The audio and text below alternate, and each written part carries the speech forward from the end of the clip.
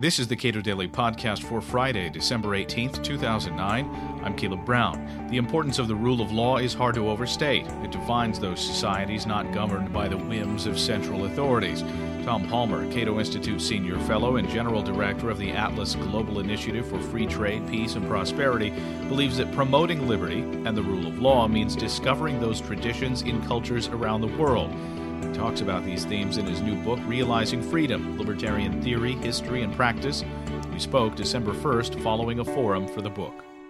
You talked a little bit today about defending Western values and promoting Western values, and you said, I don't defend or promote Western, quote-unquote, values. Why did you say that?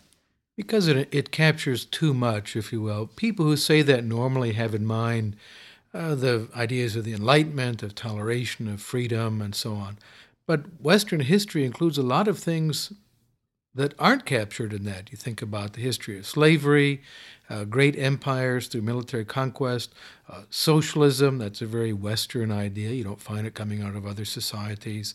A lot of terrible things that most people who use that term would reject. And indeed, my Chinese friends make a point of saying, people say, oh, you Chinese people, you have socialism. They say, yeah, thanks to one of your Western values brought to us by Karl Marx, a German communist, and Vladimir Lenin, a Russian communist. These are European ideas, not Chinese. So I think it's better to talk about the values of liberty, the values of justice and peace. And those are universal. You do find them in every culture and civilization, and admittedly in greater or lesser degrees in terms of being realized in practice. But the values of freedom, the values that we defend, the values that the American founders defended are very definitely universal values. You also talked about libertarian values within specific cultural contexts, and that a lot of these ideas don't necessarily look the same. When talking about China, you talked about how these things need to emerge from within a Chinese context, a lot of these ideas. Let me give you an example. When the American founders in the Declaration of Independence and then later in the Constitution articulated the ideas of liberty that they believed in, they drew on a tradition going back to Magna Carta, to the English Bill of Rights, to the Levelers in England, a great many historical precedents, and they were rooted in their culture. They're part of the everyday language. Those ideas, of course, can be articulated in other languages, in Portuguese or Russian or Swahili or Chinese. That's not an issue. But they need to be connected to their own history as well. So a good example would be the way in which Chinese libertarians talk about the traditions of Lao Tzu or Taoist ideas, and also elements of the Confucian tradition that talked about the importance of restraint on the part of governors. Governors are supposed to act in a way consistent with justice, with law, with what we would call rights, and that when government is restricted to the provision of justice, the people themselves will become orderly and will generate wealth and prosperity. It's the ideas of Adam Smith long before Adam Smith articulated them in Europe. If libertarian ideas are to have purchase in those societies, they need to be connected to their own narrative of liberty and not seen entirely as some kind of a foreign import. And that's true in I think, every cultural context. I will make a bold claim. It is subject to being disputed and possibly disproven, but that every culture has its own narrative of liberty, as well as a narrative of power and coercion and oppression. What we want to do in our own context, whichever it may be, is to uncover that narrative of liberty and connect it to present-day struggles and concerns.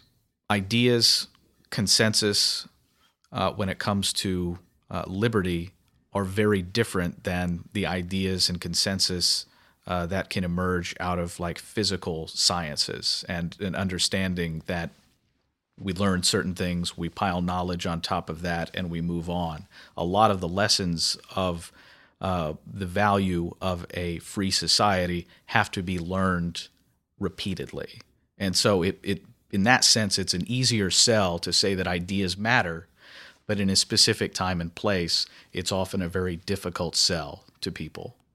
Well, that is one of the remarkable differences between ideas about justice and social order, political and legal principles that differentiates them from, say, principles of geometry or chemistry or physical science. Sometimes those latter ideas have been forgotten as well, and these are civilizational catastrophes. But it's a bit unusual that people forget about the Pythagorean theorem. But to forget that if you pump up the money supply, you will get inflation and bad consequences, well, duh. This was just forgotten recently in America, where our government has been massively increasing the money supply, as if there's going to be no consequence from this.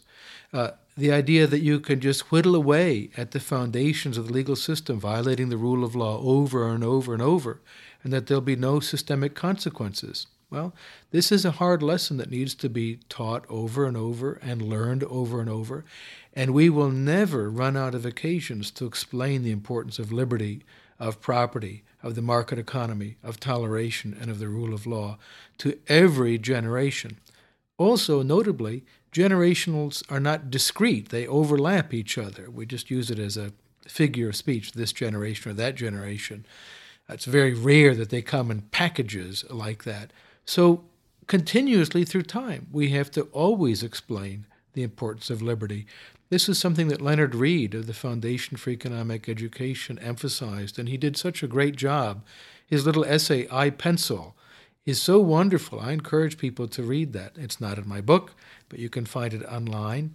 And I've participated in having that translated into a multitude of different languages because it's such a beautiful statement of how free societies work. Related to what you were just saying, what is the importance of applying principles of liberty rather than going issue by issue to try to pick apart which policies work and which don't?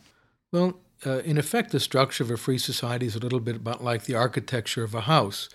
My friend Randy Barnett, in his really good book, The Structure of Liberty, I'll put in a plug for that book too, says that when you build a house, you have to have certain principles of architecture. You can build lots of different kinds of houses, but you can't just cobble things on top of it any way that pleases you or that seems to suit your fancy and think, oh, it'll never collapse. You can't take bricks from the foundation to make it taller without it collapsing. There are principles of architecture and of structural engineering that matter for the stability of a house. And analogously, we have principles that generate free, prosperous, dynamic, progressive societies. And those are stability of property, limited government, freedom of contract, independent judiciary and the rule of law, toleration, and peace. Those principles need to be applied. They need to be deeply rooted as well.